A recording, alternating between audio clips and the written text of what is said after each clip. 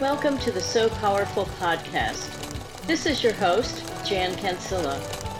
You know the sound of my sewing machine means it's time for another episode. So, let's get started. Hello, So Powerful podcast listeners. Today we continue our discussion with So Powerful co-founder Jason Miles. And recently we've talked about the Three Esters Farm and the Tikondani Garden project, but they're undergoing changes. Great new things are happening, and Jason is here today to tell us about that, and we'll get to it in just a moment. But how are you today, Jason? Well, I'm doing all right. My voice might be a little affected. Our household is doing the COVID thing here this last week, but I think we're okay. And it's an honor to be able to chat with you today. Well, thank you for taking time out of, I guess, your testing to talk with us. Well, let's just start off. Give us the good news. What's happening? Yeah, we have a new initiative that we're launching here on early part of 2022 with a ministry partner called Convoy of Hope. And we're just so excited about this new opportunity to serve more kids through the Three Esters Farm ministry. And I want to tell you all about it and answer questions and let you know kind of the origin story of it and all that in this conversation. So. Well, that's great. Well, why don't you tell us a little bit about Convoy of Hope? Who are they? What do they do? Yeah, it's a ministry that was started in the 90s by a guy named Hal Donaldson. And he started very simply in Sacramento area. And he went on a missions trip and met Mother Teresa and also some very kind of famous missionaries, Mark and Huldah Buntain in India, and was inspired by them and came home, and he started doing these care days where they would collect groceries and help feed people. And the ministry started from there. And I think in their second year, another larger charity said, we'll give you a lot of food if you can organize some larger events. And they ended up doing a big feeding event in Oakland, California, and then in San Francisco as well. I think there were like 12,000 people they fed. And that just really kind of exploded their ministry and mission to help feed people. Yeah, so it's an honor to be able to partner with them. We're really excited about it. And what I understand is now they're headquartered in Springfield, Missouri. Is that correct? Yep, that's right. And their source of food is very interesting to me. What is the source of food? Well, they have big donors that do commodity food gifting. And so Midwestern farmers and those types of donors that have access to large quantities of food are ones who equip them. I think last year they have $400 million worth of giving that they received. And so they're a large organization now, and we'll be working with them both on receiving food as a commodity item from them. And the program will allow us to also hire staff and that kind of thing. So it's really an exciting collaboration. Yeah. Well, and how did this all come about? It's one of those things that I would just say we're going to chalk up to a total God thing, a God blessing in the life of the ministry. And it happened in a way similar to how the Three Esters Farm started originally, which was just through a relationship conversation that produced sort of an obvious next step. So the relationship kicked off with some people that one of our board members knows that works at Convoy. And that person's named Roger. He hadn't heard about the Three Esters Farm or what we were doing. And then we had a conversation and he introduced us to the Africa program people at Convoy and had a great conversation about the Three Esters Farm program, but also mostly in that original conversation, it was about the So Powerful Purse program. And then one thing led to a next, and they did circle back with us and ask if we were interested in being a ministry partner on the ground in Zambia. That first conversation, we asked them what they did in Zambia, and they said that they were planning to launch in 2022, and they didn't have a program on the ground there yet. And we just offered to be of service and of help in whatever way we could. And one thing led to the next, and the program got formalized, and their board approved the program in December. Their president signed off on it, and our board approved it in December as well. And so we're just starting to set up the details now, this early part of January. Yeah.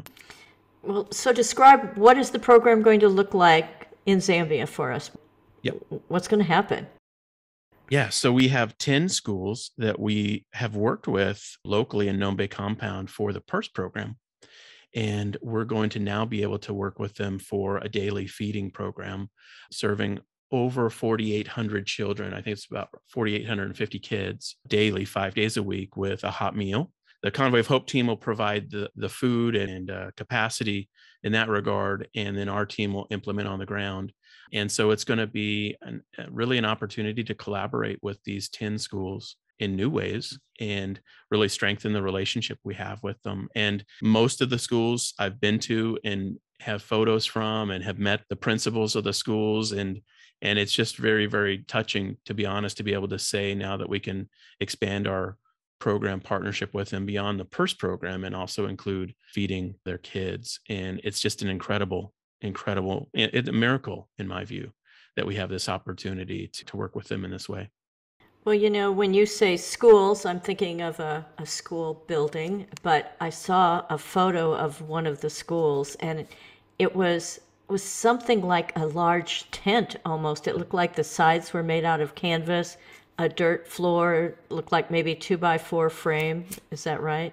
Yeah. That school you're mentioning is called Generous School. The principal is a wonderful guy named Nickton. We met him in 2017, and the school you're describing, the way it's constructed is it was just made out of old recycled billboards, those big vinyl billboards that after they're discarded, they use those to turn into sort of like a big Quonset hut tent or like circus tent or something, like small circus tent type thing. And on the outside, it's just all black because it's the backside of the billboard. But on the inside, you can actually see like donuts and like mobile phones and stuff. And so we have photos of that. We'll have to have them on the website here as we go forward. But it is a school that is probably one of the most challenging schools in terms of the physical facility there in Nome Compound. But just a beautiful guy, Nickton, and they have 185 kids there. And in general, the way the schools work in Nome Compound is there's public schools, and then there are private schools, which would be nice, really, kind of expensive. And then there are community schools, which are usually started by a mom or a group of moms or somebody who's just a caring adult that's just trying to get the kids off the street and get them into some semblance of a school. And so Nickton's school is a community school, and it's a thrill to be able to begin to collaborate with schools that are, in essence, sort of the poorest of the poor. I mean, if you can say it that way, they have the least resources, the least facility. And those are the ones we really feel burdened to help the most. And so we're designing the program to actually help the schools who have the greatest need, not the schools that have the greatest facility. And that's sort of a tension point, but it's important from our view to really help the principals who have no one else helping them. They have no facility. They're in setups like that one. What are the kids doing for meals now? Yeah. Before we get there. Yeah. Most schools that are the community schools, they don't have the budget to provide any kind of hot lunch. And Esther, the principal or director for the Needs Care School, which has been our longtime location since 2009, she's had hit and miss access to food. World Food Program, which is a United Nations program, had done food distributions at these schools on and off for some of them.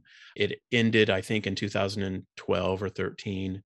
And then it just depends on what they can muster in terms of donations and that kind of thing. Most of the time, they don't offer any kind of hot lunch.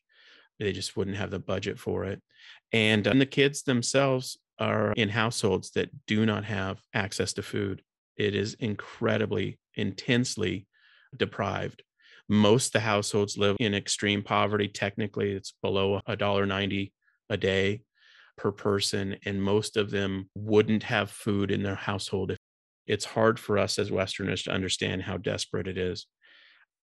One time a donor asked, is there a mouse and rat problem in Nome Compound? And the answer was laughingly, no, that's called bushmeat. They eat the mice and rats. And in Africa, you can tell a child is malnourished because their hair will turn red on the ends. You can see it. And so it's a desperate situation. This is not just a kind of unnecessary thing. This is incredibly crucially needed. Nickton, when he found out that his school, Generous School, was going to be included, he sent us a note back and he thanked us. And he said, we have so many kids who are on antiretroviral therapy, HIV AIDS medication. And if they don't have food, it makes them ill and they're frequently skipping school. So he said, this will help us keep our kids in school. So that's kind of the circumstance that we find ourselves in. It is incredibly desperate. And so that's why this is so important for us. And we're so excited about it. Will this new program create any new roles? Will our team members expand?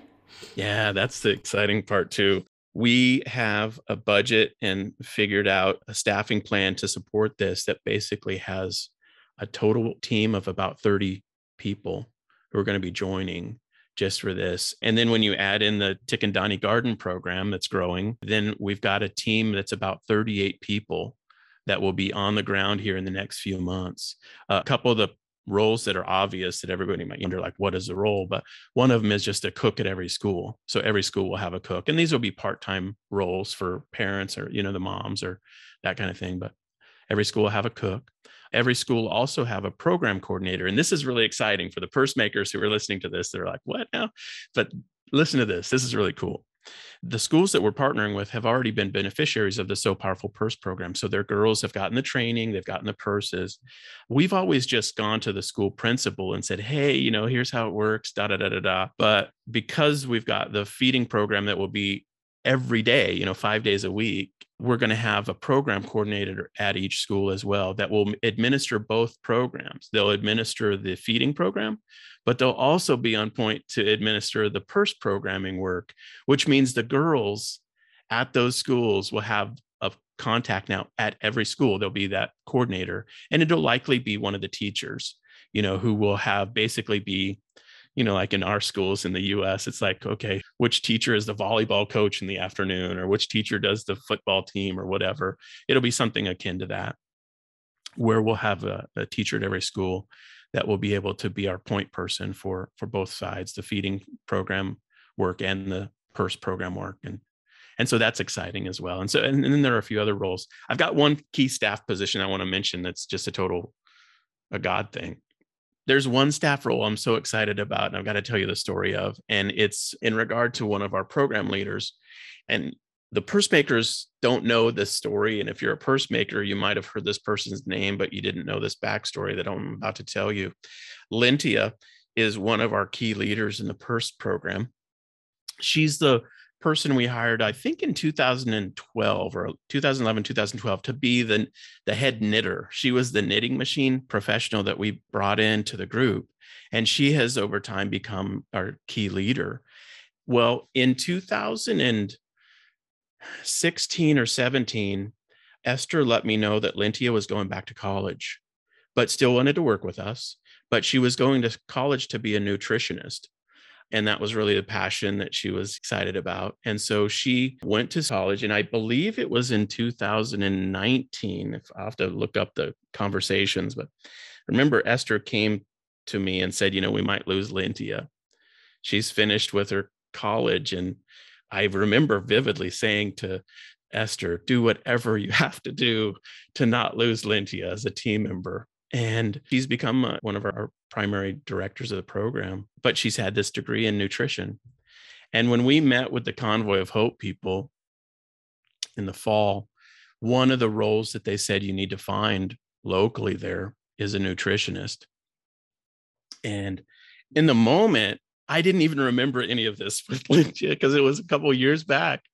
But afterwards, I said to Cinnamon, we're going to have to find a nutritionist. And she said, don't you remember that whole thing with Lintia? She went to school to be a nutritionist. And I said, wow. So I talked to Esther and said, Esther, do you think Lintia would be interested in this whole new program? We need a nutritionist. And she was like, of course, it's ordained. It's preordained. So Lintia will be moving over from the sewing program and being one of the leaders in the nutrition and school feeding program because her background suits it. And that's really what her passion has been these last few years. And it's one of those examples where it just feels to me like God has been walking before us, setting the stage. Now, Lintia is going to be one of the leaders on the feeding program side, but all of those school coordinators, they're all going to be working with her. So she knows everything about the reusable hygiene pad product and, the PERS program. She's going to be able to bring all that expertise into it to work with those school level directors to really make sure the girls get what they need. So anyway, that to me, that's the coolest staffing story, kind of happened as we've launched this. And I'm hoping that the donors see how the Lord is just working with their giving and our efforts to make employment opportunities available for these local folks. So there you go. That's a long-winded answer. No, that's all right. I'm so glad you included Lentia in that. I was going to ask about that anyway. You mentioned donors. Are there funding opportunities specifically for this new feeding program? Yeah, actually, what we've decided to do, just to be very clear, is to make this a ministry of the Three Esters Farm. Of course, that makes sense from our view. And so the Three Esters Farm going forward really has three core programs now. It has the farm itself, and then it has the Tikandani Gardens program, the backyard gardens that are growing and scaling. And then it has the school feeding initiative. And so we're going to actually start proactively raising funds and asking donors to step up and come alongside us. You might have noticed, but really, as I've mentioned in prior podcasts, we haven't really raised funds for the farm over the last few years because we've had donors kind of outgive what we could implement. And so the exciting part for this is it's really going to unlock our opportunity to include donors and then ask them to step up and participate financially. And we're excited to see what happens. But yes, the opportunity will be there. And as we receive funds, we'll just scale. We'll scale the backyard garden programs. We'll scale the capacity on the farm property itself. And then ultimately, we believe too, we'll also scale the number of schools we serve through the partnership with Convoy of Hope. So donors' participation, I think, is going to be central going forward. I think there's another exciting announcement that you want to make that's all related to this, and it's going to tell people how they can learn more, get involved. How will that happen, and what's new this very week? Well, we haven't had the 3estersfarm.org website very, put together, and we've just launching a new shiny, happy version of 3estersfarm.org. It's the number 3 estersfarm.org. And we'll have links to that on sopowerful.org. Of course, they'll cross-reference each other in the menus and footers. And we'd love to have people go check it out. We're going to do our very best to try to start doing blog posts and updates from the farm and all of these programs now, because we're getting really just a really good number of photos and videos from various parts of the effort now. So we'll try our best to make sure that it's a lively and vibrant site where people can find out more, learn about the program work. We are going to end up writing the story of these programs and have that be available as an ebook as well. And so we're looking forward to having people check that out. So many good and exciting things to kick off 2022. That's just really wonderful. Jason, thank you so much for your time, and thank you so much for your efforts on behalf of hungry children in Lusaka. I mean, these programs are just amazing. Thank you. Thanks, Jen. All right, we'll talk to you soon. Bye-bye. Bye-bye. If what you've heard today inspires you to want to make a difference, I urge you to explore the So Powerful website at www.sopowerful.org. That's SEWPOWERFUL.org.